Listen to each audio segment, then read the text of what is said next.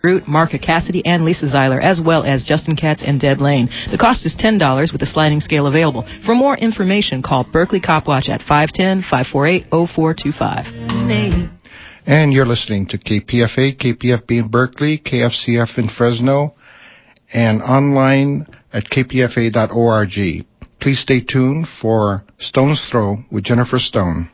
Happy ending, nice and tidy. It's a rule I learned in school. Get your money every Friday. Happy endings are the rule. So divide up those in darkness from the ones who walk in light. Light 'em up, boys, there's your picture. Drop the shadows out of sight. This is Jennifer Stone with Stone's Throw, and I wish everyone a glorious International Women's Day. Yes, the whole month. Yes, it's Women's History Month. Last month was Black History Month. And the other 10 months of the year, we celebrate the devil, yes. I had to cheer myself up this past weekend, and I went to a play. I went over to San Francisco to see a production called What Do the Women Say? It's Golden Thread Productions, and my problem is that it's over. I feel terrible. Here I'm talking about it on the air, and I can't tell you where to go to see it, but there's a chance it will be extended.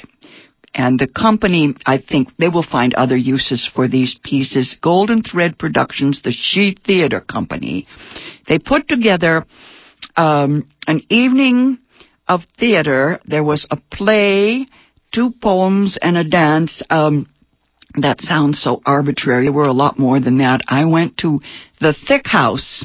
That's on 18th Street at Arkansas in San Francisco. And I'll give you the phone number in case you want to call up these people and ask them whether they're going to move this show to a new venue.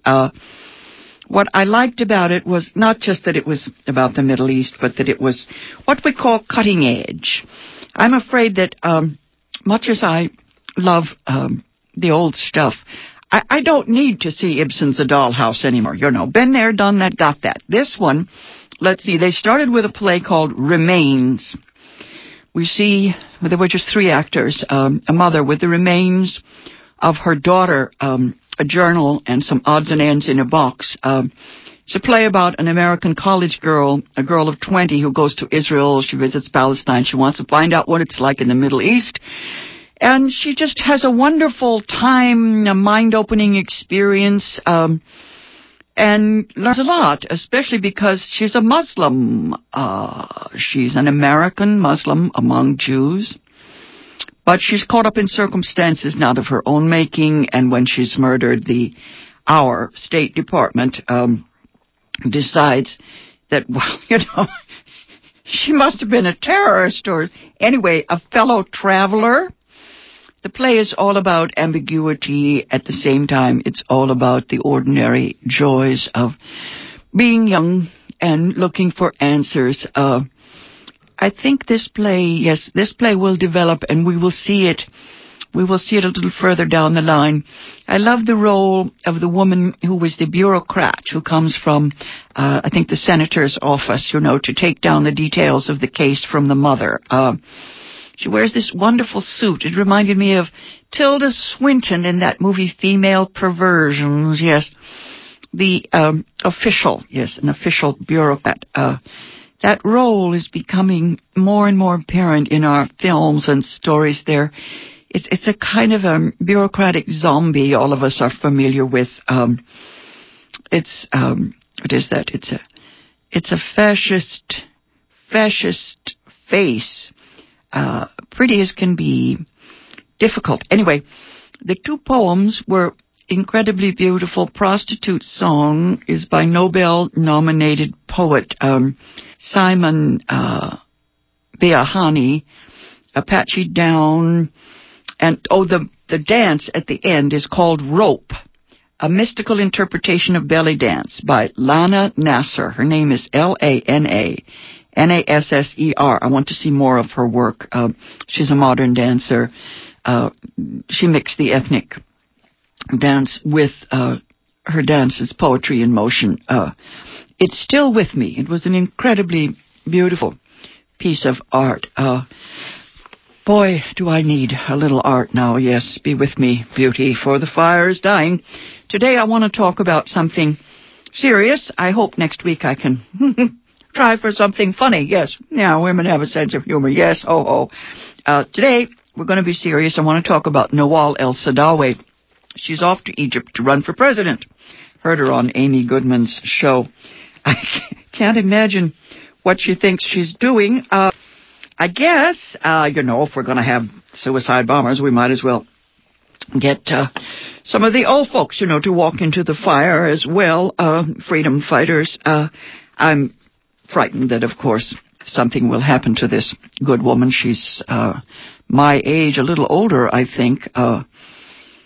She's my hero, or, she's a warrior woman. I guess I'll pick Nawal El-Saadawi for Woman of the Year. She's been an Egyptian activist all her life, and I suppose running for president will put the cap on things. She's always very earthy and basic, saying that women must not wait around to be liberated. You must liberate yourself. It's no good yelling at Mr. Bush. In the early 1980s, I was so deeply impressed with the work of Dr. Saadawi that I came here to KPFA Radio. I was just an actor and a writer. I demanded some airtime to get Dr. Saadawi out of jail, and I published some articles in the local newspapers and so forth. And, it happened. We got her out of jail, and she came here to Berkeley. Let's see. Yes, that was the first radio show that I did on KPFA. It was 1982. And I was studying female genital mutilation. Dr. Nawal El-Saadawi is an obstetrician and gynecologist. And she had written this book suggesting that it was not a good idea for women to have their genitals cut off, that it harmed their physical and mental health. People were not just startled, they were deeply offended that the subject even came up. Her book, I believe it is the first book, certainly the first book published in the Middle East about female genital mutilation. It was called The Hidden Face of Eve, and it's a study in OBGYN horror stories. Dr. Saadawi describes her own excision on the bathroom floor when she was 6 years old. I will quote this paragraph for you. She writes, in The Hidden Face of Eve, I do not know how many of them there were, nor do I remember their faces, or whether they were men or women. The world to me seemed enveloped in a dark fog, which prevented me from seeing. Perhaps they put some kind of a cover over my eyes, something like an iron grasp caught hold of my hand and my arms and my thighs, so that I was unable to resist or even to move. I also remember the icy touch of the bathroom tiles under my naked body, and the unknown voices and humming sounds interrupted now and then by a rasping metallic sound which reminded me of the butcher when he used to sharpen his knife before slaughtering a sheep for the Eid. That's spelled E-I-D. It's a festival of sacrifice in the Muslim religion. The Hidden Face of Eve was first published in London in 1980 by Zed Press. You might be able to find copies of it in the library. I have a list of a dozen books now on the practice of female genital mutilation. You will want to look for the works of Alice Walker on this subject as well. Fran P. Hoskin put out the Hoskin Report, Genital and Sexual Mutilation of Females. Shortly after, she revised it, updated it. It came out again in 1993. So many books. If I have time at the end, I'll give you a list, but I think if you go to any woman's bookstore or to the library, they will give you all the information you may want to read. Most people simply cannot bear to look at this obscenity. Dr. Sadawe was jailed along with approximately 1,800 dissidents by Anwar Sadat during a period in the early 80s. She and her Marxist husband were considered a threat to the social order. The law they used to send her to Kanatar Women's Prison outside Cairo is an Egyptian law, I think it's law number 96, quote, for the protection of values from shame, unquote. As a physician, Dr. Sadawe dealt with the horrific medical complications of excision, mutilation, infibulation, from attendant infections, loss of life from bleeding, birth defects, brain damage suffered by infants, and so on and so on. Following many months of imprisonment, Dr. Sadawe was released in 1982. She came here to Berkeley then. She was at Wheeler Auditorium on the UC Berkeley campus, and it was quite a scene. She was denounced there by Islamic fundamentalists. A group of women in veils walked out in great chagrin, and several gentlemen cursed her. She was also lauded by her countrymen and countrywomen and those of us who were trying to be supportive. This issue is one that is seriously misunderstood. It is not about tradition. It's about child abuse. It's about torture. Alice Walker states in her book that this is not an issue of culture, but of torture. Her book is called Warrior Marks. Yes, marks of a warrior. Well, I'm not sure. She also has a book called Possessing the Secret of Joy, a novel that I've read here on KPFA, little bits of. Between 90 and 100 million women of all ages now living have had their childhoods and their womanhood, so-called, torn away by this tradition of genital mutilation. This is an operation in which the clitoris is slit or partially removed. In some cases, called pharaonic circumcision, it is completely removed. All the external organs are removed. This is done without anesthesia. Although I've heard recently that in the Sudan, they've begun to use anesthesia and do it in an anesthetic setting. Yes. But in most cases, it is done with crude implements such as razors, broken glass. This is obviously an invitation to terrible infections. Many children are sometimes excised at the same time. That, of course, increases the risk of spreading HIV. In many cases, clitoral excision is followed by that procedure, the pharaonic procedure, in which the labia are cut away and the remaining flesh sewn together. Catgut and or thorns are used. If this wound bleeds, then the vagina is almost completely sealed. A straw or other small stick can be used to leave the girl a pinhole opening. This means it can take her hour to pass urine drop by drop. This painful process is multiplied by the backup of menstrual blood. The pain of penetration during sexual intercourse sends many women to the hospital. Penetration may require the use of a knife. In some communities, it is the custom to take many weeks or months to achieve penetration. There are often repeated hemorrhages, tearing, even making of new wounds. Traditionally, the women are resewn after each birth, All of this is to ensure virginity before marriage and chastity thereafter. The question most of us would ask is why, when most governments now condemn this practice and have outlawed it. Yes, it was, 1956, outlawed in Egypt, and yet this continues, and the practice, if anything, is on the increase. Is this ancient practice on the rise in the same way that other crimes and abuses against women are escalating? It is a very old ritual. It dates back long before the coming of the prophet. There is no justification for the practice to be found in the Quran, although many fundamentalists believe this to be so. This gelding of women goes back to an age when women became property, the private property of males. The Greek historian Herodotus reports on female excision in ancient Egypt in the 5th century BC. That's 2,500 years ago.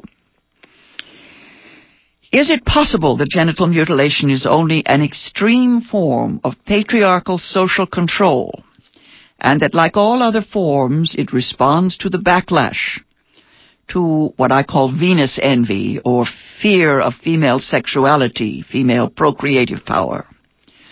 During periods of heightened danger to women, all forms of abuse may be seen to escalate. Think back to the European witch hunts, yes.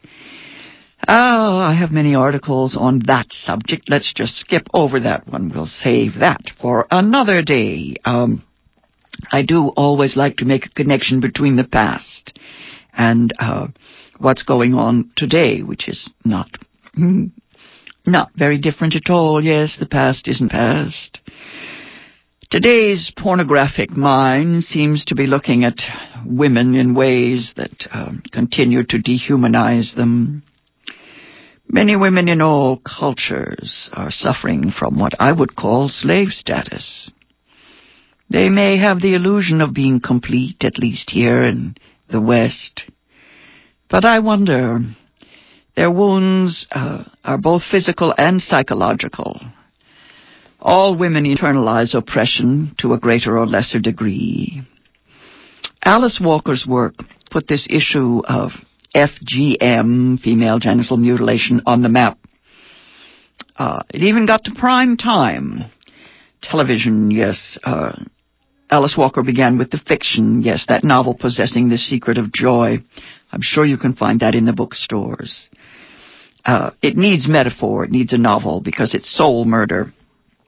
In the book, we come to understand that the secret of joy is resistance to this oppression.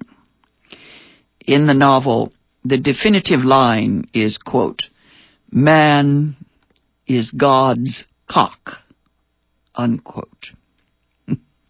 Made me think of a male in a documentary film I saw at the Berkeley Women's Film Festival. Many years ago, that film was made by a Somali woman. Her name is Soraya Mire, S-O-R-A-Y-A, first name, Mire, M-I-R-E. The title of her movie is Fire Eyes. The man she documents in the film states that, yes, he would prefer his wife to be sewn. He added, well, you wouldn't leave home without locking the door. The filmmaker is heard telling him that a woman is not a door. There is another passage, yes, in which a man, yes, he explains carefully that he would not want there to be sexual tension in his home. He has 2 wives, and therefore he prefers the women to be sewn and excised, their sexuality destroyed. The woman, the filmmaker, was at a screening here in Berkeley at the UC Theater, and there were several local doctors here from the United States, who were completely shocked and confused. One of them explained that the first time he came across this procedure, he thought that the patient, the woman he was examining, had been in an accident. His nurses had to explain to him what had happened. This filmmaker herself has undergone mutilation, and she spoke openly about the fact that she has no intimate sexual life of any kind. She has had some surgery performed to repair structural damage, but as one of the doctors in her film says, no one can restore that which has been destroyed. I was especially moved by a scene in the film in which she sits beside a woman about to undergo reconstructive surgery similar to her own. She reassures the woman and explains how much improvement is possible. Still, I couldn't help wondering how any woman who has been through all that, has been excised, how could such a woman bring herself to trust anyone, especially a doctor? Especially anyone who promises to improve her lot. Now, in the culture, excision itself is held out to young girls as a purification rite. The girls who are not excised are often ostracized by their peers. There's another book about the mutilated one called Prisoners of Ritual by Hanny Lightfoot Klein. That book came out in 1989. She documents the lives of the women and the men entrapped in this antiquated ritual. She says that some groups, she mentions the Bambara people, they believe that the clitoris is poisonous and, quote, it will kill a man if it comes in contact with his penis during intercourse. There are other beliefs about the dangers of the clitoris to the child during birth. Yes, there's a group on the Ivory Coast believing that a non-excised woman cannot conceive. The clitoris is said to interfere with a woman's menstruation, impregnation, and childbirth. In Burkina Faso, it is believed that the clitoris has the power to render women impotent. Now, what is this clitoris, and why are people saying such terrible things about it? I do want to read you something on that subject. I see that I have 5 times the material I need today, so I'm going to skip around wildly. But I do want to just mention something about this wonderful organ, this mysterious organ. In some texts, it's pronounced clitoris. I love that, yes. After a group of Greek Amazons. Yeah, that's terrific. It comes from the Greek clitoris, spelled K-L-E-I-T-O-R-I-S, meaning divine, famous, godlike. In Greek myth, it was personified, yes, as an Amazon queen named Cleite, K-L-E-I-T-E, yes. The phallus was personified as Priapus.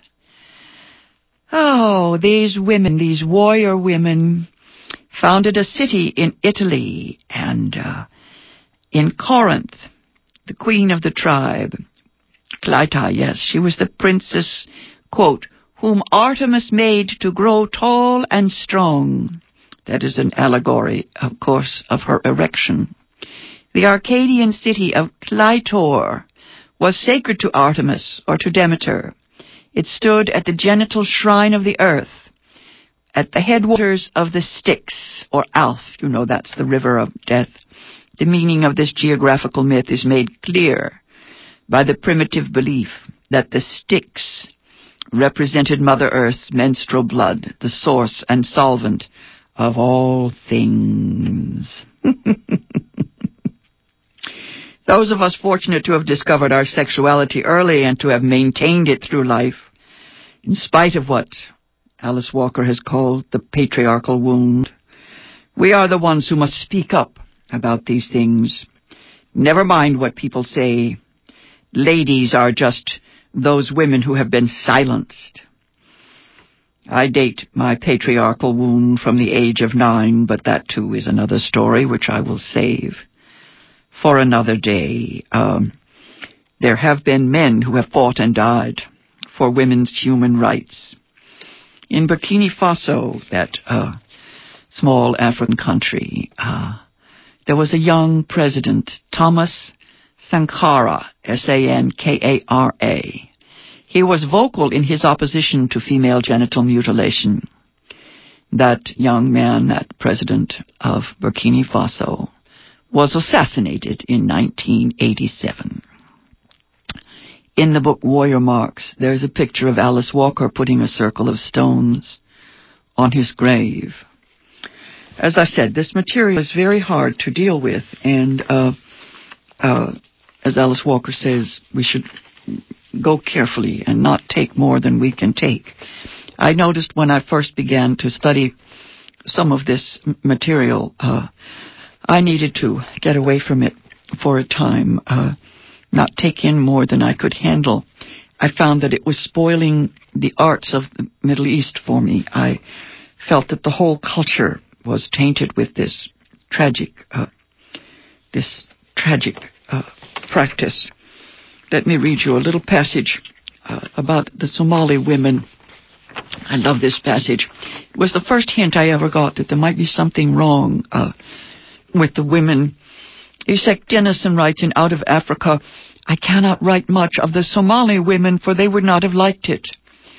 Within their enclosed women's world, I felt the presence of a great ideal, without which they would not have carried on so gallantly. They had the idea of a millennium when women were to reign supreme in the world. The old mother at such times would take on a new shape and sit enthroned as a massive dark symbol of that mighty female deity who had existed in old ages before the time of the prophets. God, of her they never lost sight. In that same chapter on Somali women, she goes on to describe an especially bright and vivacious child of 11, and then after excision, which is only hinted at, the child becomes, as I said, a victim of soul murder, and she's then downcast and mute for the rest of her life. Before this wounding, Denison writes, she was ever breaking away from the domain of the family to follow me about. She rode my pony, carried my gun. She would run with the Kikuyu Totos to the fishing pond, tucking up her skirts, galloping barefooted around the rushy bank with a landing net. But with time, under the influence of the others, the grown-up girls, she was transformed, exactly as if a heavy weight had been tied onto her legs. She took to walking slowly, slowly. She held her eyes cast down. Her hair was cut no more. The novice gave herself up gravely to all the hardships of the rite. Whether it's foot binding in China or silicone implants here in the United States, throughout patriarchal history, women have mutilated themselves in the hope of finding acceptance in male-dominated societies. They have also resisted. Yes, George Bernard Shaw once wrote that it is almost impossible to get women to take off their chains if those chains are respectable. Social conditioning demands that women be clean and sweet-smelling for marriages. I think of the military men over in the Middle East now. I wonder how they are dealing with the conditions there. I may have time to talk some more about Dr. Nawal El-Saadawi. Let us hope that when she gets to Egypt, she is safe and that she can run for president of that nation without running afoul of the powers that be. This has been Jennifer Stone. I'll be back on the air Thursday morning. I'm going to talk about the fashion of feminism, the unfashionableness of feminism just now. Till then, go easy, and if you can't go easy, go as easy as you can.